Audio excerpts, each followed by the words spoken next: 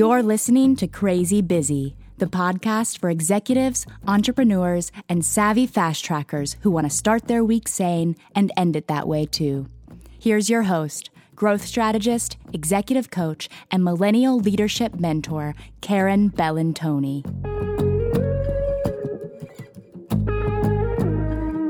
My friend and I made a plan. We were finally going to get to that clam house. The one on the edge of town that we'd been talking about for years. The kind of place with sawdust on the floor, peanut shells, a big bar, and really fresh seafood. We agreed to meet there at 1 o'clock, and I got there a little bit early. We decided we were going to sit at the bar no matter what, and it was already a little bit crowded, so I grabbed us a couple of seats. There were some construction workers who definitely got there earlier. They'd been putting down some beers for a couple hours. There was an older man sitting next to me who was part of that group. He seemed very excited to see a lady in a business suit pull up next to him. We started chatting and had a really lovely conversation.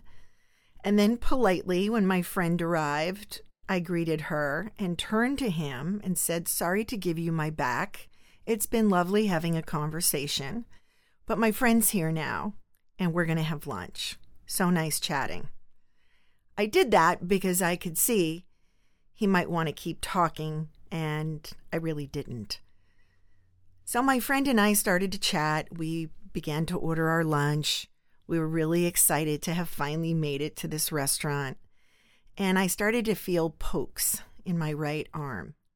I kind of have this sensitive right arm. My left arm's probably the same way. It doesn't take to poking well. It actually hurts. So I turn around and say to him, "I'm sorry, my friend's here now. I'm going to be having lunch. It was nice chatting with you." And about 2 minutes later, the poking started again. I guess my conversation had been so irresistible, but now it was starting to hurt and I was starting to get angry. And I didn't want to say something mean to the guy. After all, his intent was really sweet. But I turned around really quickly and I touched his hand that was starting to poke me again and said, "I have a personal boundary. Nobody hurts me, and you're hurting me with your fingers. Please stop." I thought he was going to cry. He had such a strong reaction. He said, "I'm so sorry. I'm so sorry. I didn't mean to step on your personal boundaries." And out of the mouth of a construction worker who'd had many beers came the perfect response to someone sharing their boundaries. And I thought, wow, if it works here, it works anywhere. So today on the podcast, we're going to talk about personal boundaries. We'll talk about what they are, why people resist them, why people resist putting them up, and the different types of boundaries that we have, common misconceptions, and the how plus where we need to create them in our life. So what are boundaries?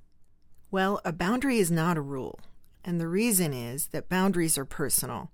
They're what's okay and what's not okay for you. Not for all of society or everybody in a classroom. It's how you determine where your line is.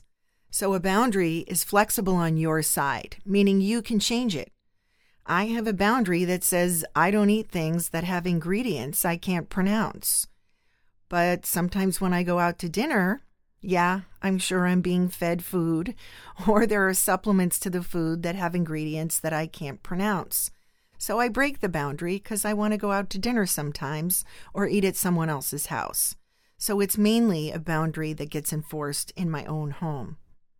A boundary and having boundaries has to do with the direct relationship you have with yourself. Your feelings are your GPS. So if you don't trust your inner guidance system, you won't be able to set boundaries. And if you don't trust yourself, well, I guess no one else can trust you either. So it's super important. Confident people have strong boundaries, and that's why they can be confident. Boundaries are easily spoken, and they aren't about what someone else can do. They're about you. In other words, you just can't have a boundary that says, "My husband is supposed to bring me flowers every Sunday." That's not a boundary.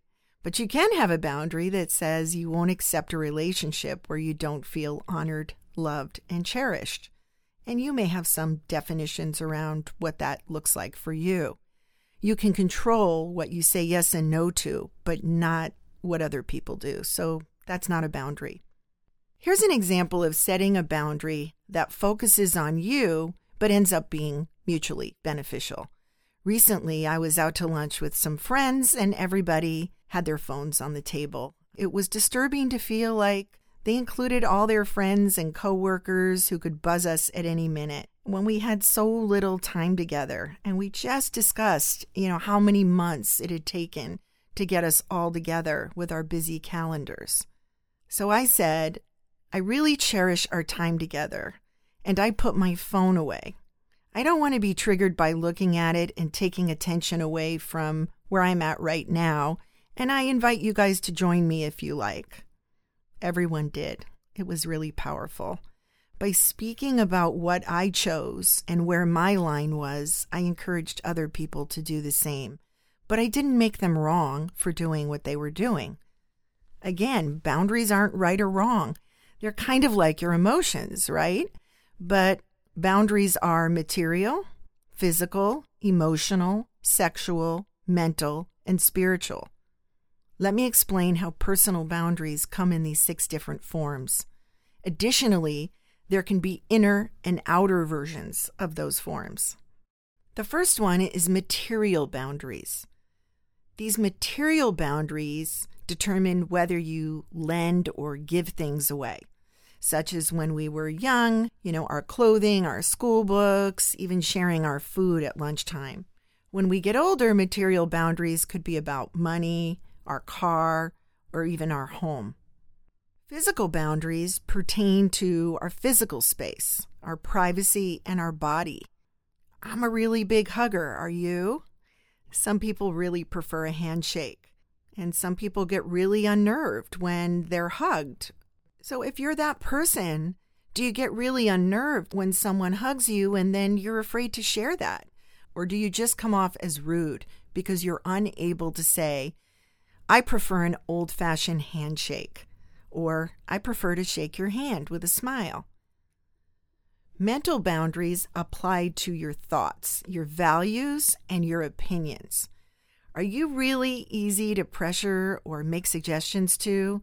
Do you cave in on your own belief system just because the group is in a different mindset? Or can you hold on to your opinions? Can you listen with an open mind without becoming rigid? Emotional boundaries separate your emotions and your responsibility for them from someone else's.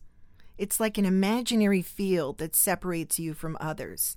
Healthy boundaries prevent you from giving advice too often, or inappropriately, or for blaming or accepting blame. Healthy boundaries protect you from feeling guilty for somebody else's negative feelings or problems, and also just taking other people's words so personally. If you're highly reactive and can be triggered and easily emotional, it indicates you have weak emotional boundaries. This is where your internal boundaries can come in really strongly. Sexual boundaries protect you and keep your comfort level with touch, affection, and sex with who, when, where, and how. Spiritual boundaries relate to your beliefs, your experiences with whatever you consider a higher power. Communicating boundaries is an important part of having boundaries. Having them and not speaking them is sort of like being on a diet, but forgetting you're on it every day. Or being in France, but not letting anyone else know you speak French. You're missing a key part of the relationship. Think of your boundaries as a new way to protect yourself and receive greater value and alignment out of your relationships. So if boundaries are such great things, why don't people want them? Here are the 4 reasons I believe people resist having personal boundaries. The first reason is just a general lack of confidence. When you care more about what other people think of you than what you think of you, you don't have boundaries. You allow people to cross your line, and eventually it costs you. Number 2, you think you're supposed to be here for people because you're an empath and a good person. This is misguided. Empathy isn't really feeling what someone else is feeling with them. You're separate. If you have boundaries, you can be empathetic with compassion, which is empathy in action, without losing your sense of self. Imagine what it would still be like to be an empathetic and a good person, but make sure you're protected. The number 3 reason people don't have boundaries or resist them is that they fear any sort of confrontation will get them in trouble, or even point them out as some sort of troublemaker. One of the most popular programs I see on people is a program called I Don't Want to Be the One. A few weeks ago at my co-working space, we had some really loud construction noise going on. Jackhammers, all kinds of tools, power tools. It was crazy. As I walked down the hallway, I saw people just really struggling. In one particular office, a gal had her hands in her face. Her head was tilted down. I knocked on the door and said, "Hey, this noise looks like it's getting to you too." And she looked up at me with tears in her eyes and said literally the day before she'd gotten sick to her stomach from the jackhammering. She couldn't focus on work. She was stressed about getting her work done, and she just felt nauseous. And when I asked if she'd gone upstairs to complain, she and her coworkers just stared at me blankly and said, "I don't want to be the one." I moved from office to office, speaking to all kinds of people. The guy next was pretty mature and experienced. He had an old-fashioned accounting practice. He had a beer in his hand at 2 p.m, and he said to me, "Yeah, I can't get much done, so I've just given up." I looked at him and said, "Have you called upstairs? I was just up there, and they think I'm the only person experiencing a problem." And he said, "Oh, I can do that. I just didn't want to be the one." It was shocking to me, the people who hadn't spoke up. They're paying rent. They have rights. We were told that there wouldn't be construction noise during work hours, and it was 2 p.m. Something's really wrong here. But they just were afraid to speak their boundaries. And the last reason is people feel like they're punishing other people by putting up a boundary, because they themselves are boundary breakers and they don't like having rules when they can call someone or when they can stop by unannounced or what they say when they want to say it. So they have kind of a false belief that by protecting themselves with a simple boundary, they're punishing others. You may have a little bit of stress the first time you share a personal boundary with somebody, but it's nothing compared to the amount of stress you can reduce when you have personal boundaries in place to protect you. So are you starting to see why you might want to have some good personal boundaries? I kind of think number 1 is because you deserve them. You deserve to protect yourself in the many places that you get triggered. Number 2, your relationships deserve your personal boundaries. At one point, working at the same co-working space I am now, I met a new friend. And we used to say good morning every morning. And at some point, we became friendlier and actually went out on a few dates. Right around this time, I was housing a few interns. It was summertime. And a business partner of mine decided to join us over the summer. So my office got really active. I noticed that Joe, not his real name, had stopped saying good morning to me, and it really started to frustrate me. At one point, after maybe 2 weeks of this, I walked across the hall and said, "What, you don't say good morning now?" He looked a little confused and said, "You look upset." And I said, "Yes, because it's confusing to me that we went on a few dates and now you no longer say good morning." And he looked at me really warmly and said, "Oh, Karen, I'm so sorry. I just saw all these new people coming into your office every morning and, I just didn't know where the line was." So here was someone actually waiting for me to share with him what my boundary was. He was trying not to cross my line, and it was really eye-opening to me.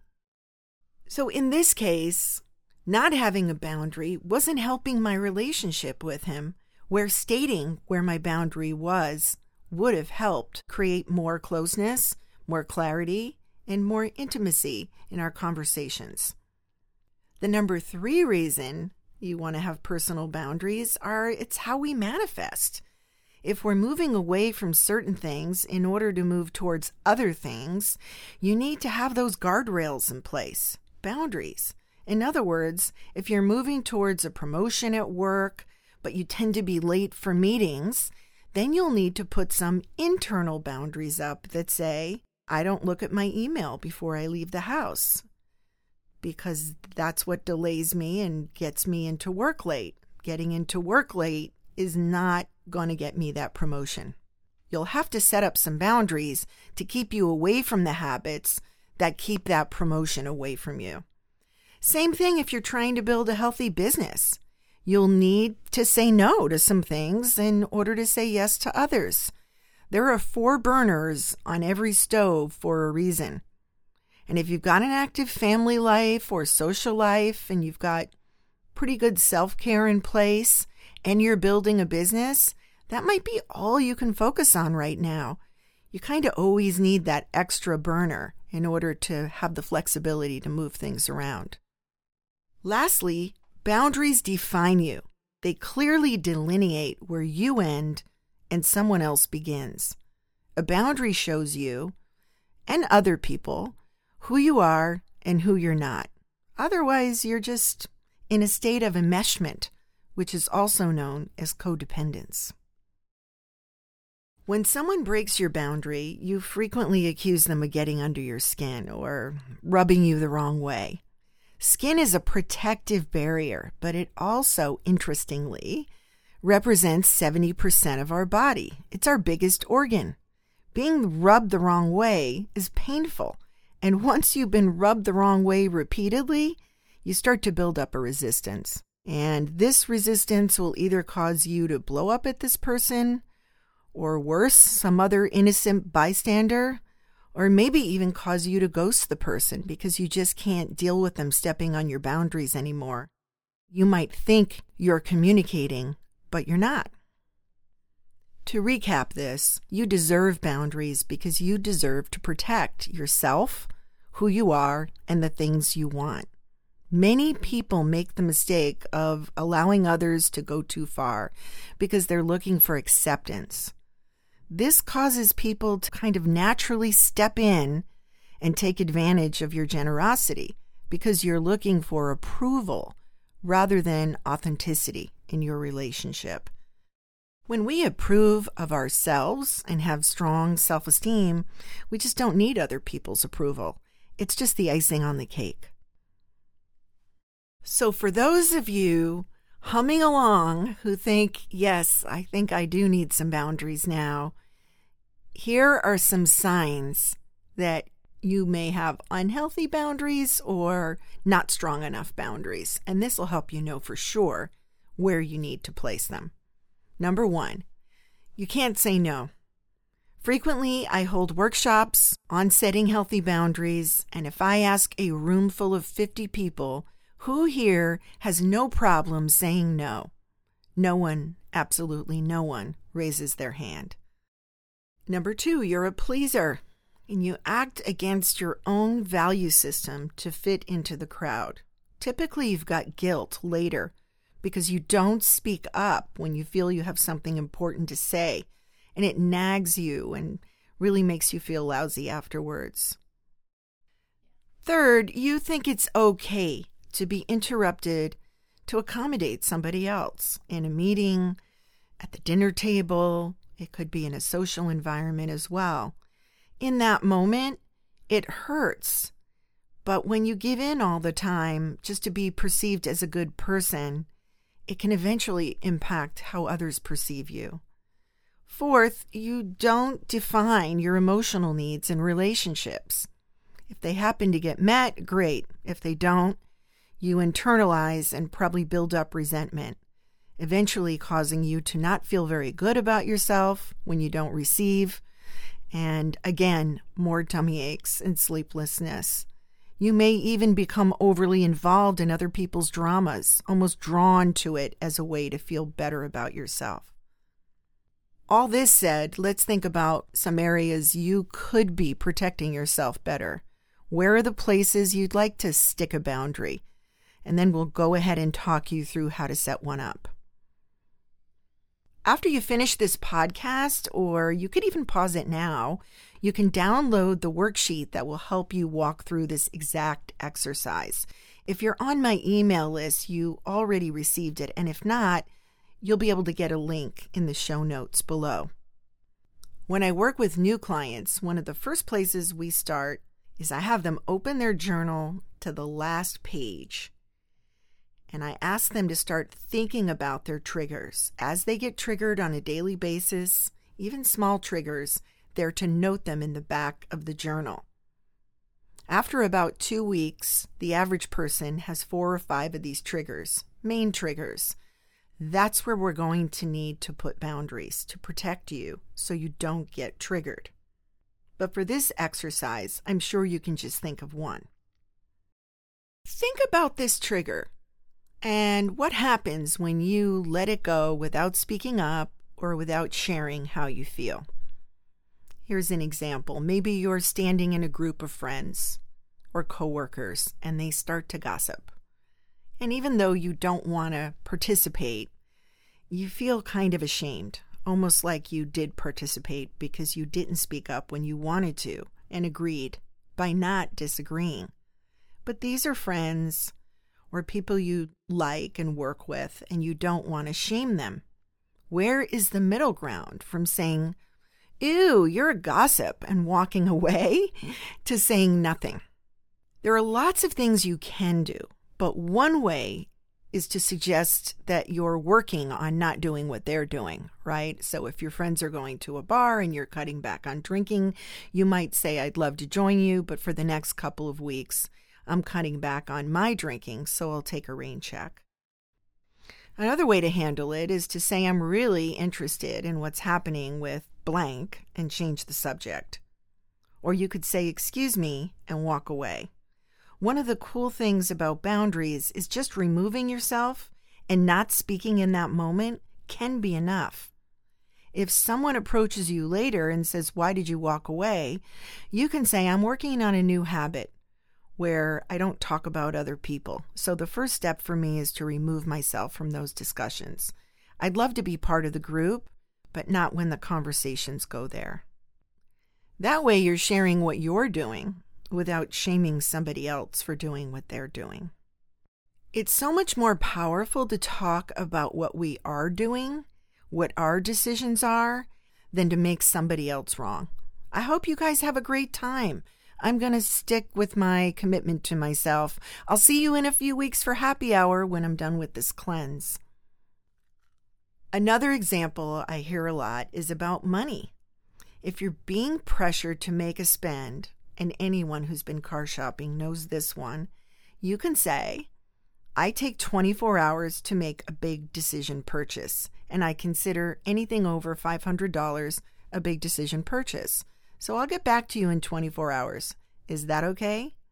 No salesperson can argue with that. And if they do, they're stepping on your boundaries, and you'll just have to remove yourself. As you start to look at your triggers, think about a way you can frame the boundary so that it falls into this framework. Boundaries are easily spoken, meant to protect you, and flexible on your side. Rather than just looking at triggers, you could also think about a place in your life you're trying to grow and change. There could also be a place you're unprotected and need a boundary. When you continue to have an issue or a block about something you're trying to create, you may not be protected there. You may think, "Well, I continue to have an issue with ice cream when I'm trying to lose 10 pounds. So one answer could be not buying it or bringing it in the house. You can treat yourself outside the house once in a while, but keeping it in the house could be just too much temptation. Having a stronger personal boundary around that may protect the goal of your 10-pound weight loss. I've given you lots of examples, but if you need a short framework, and don't worry, it's also in the download, for setting some healthy personal boundaries, it kind of goes like this. Step 1, think about some areas of your life where you feel pushed over, not heard, or stepped on. Where are the repetitive actions that make you feel like you get stuck or not heard? For example, I have a wonderful client named Joan, not her real name, and she's got 4 kids, so we're in a very different lifestyle. I have no kids, and I live in New York City, and either I'm having a quiet night at home or I'm out having a good time or at an event. So when Joan repeatedly tried to schedule meetings with me at 8:45 and 9 p.m., that's when it was most convenient for her and her family time, I would push back. Eventually, it became awkward and uncomfortable, and I felt that pull to want to say yes when I really meant no. I know for me, scheduling a call at that hour means somebody's not getting the best of me. And there's no way I want to interrupt dinner to go take a call and try to be present with somebody. So I had to kind of create this boundary, which says I don't do calls after 7 p.m. Nothing personal, right? It's not about them. It's about me. Is that flexible on my side? Absolutely. If I decide to change that, I can make that exception, but it's not for somebody else to change. So come up with these couple of places you feel you get nervous, you can get into trouble, you're already not being heard, or maybe it's something you're trying to create that you want to protect. The second step is think about the boundary that you need to set. Write it in any language you can to start. And then the third step is to think about how you can communicate this. Remove the emotion from step 2 and turn it into a power statement. Just a sentence. Like, I don't take calls after 7 p.m. And then you have a new boundary. So I challenge you to choose one thing, one place in your life right now where you can set a boundary and write it down. As you find more triggers or goals, things you want to move towards, you can set more boundaries, but don't overdo it. Just take a real look at how you can improve your life experience by setting one boundary and have the bravery to communicate that one boundary with care to your family, your friends, your coworkers, your team. I would love to hear from you and know where you set that boundary and how you did with it. Until next time, leave crazy busy behind and become the leader I know you were meant to be.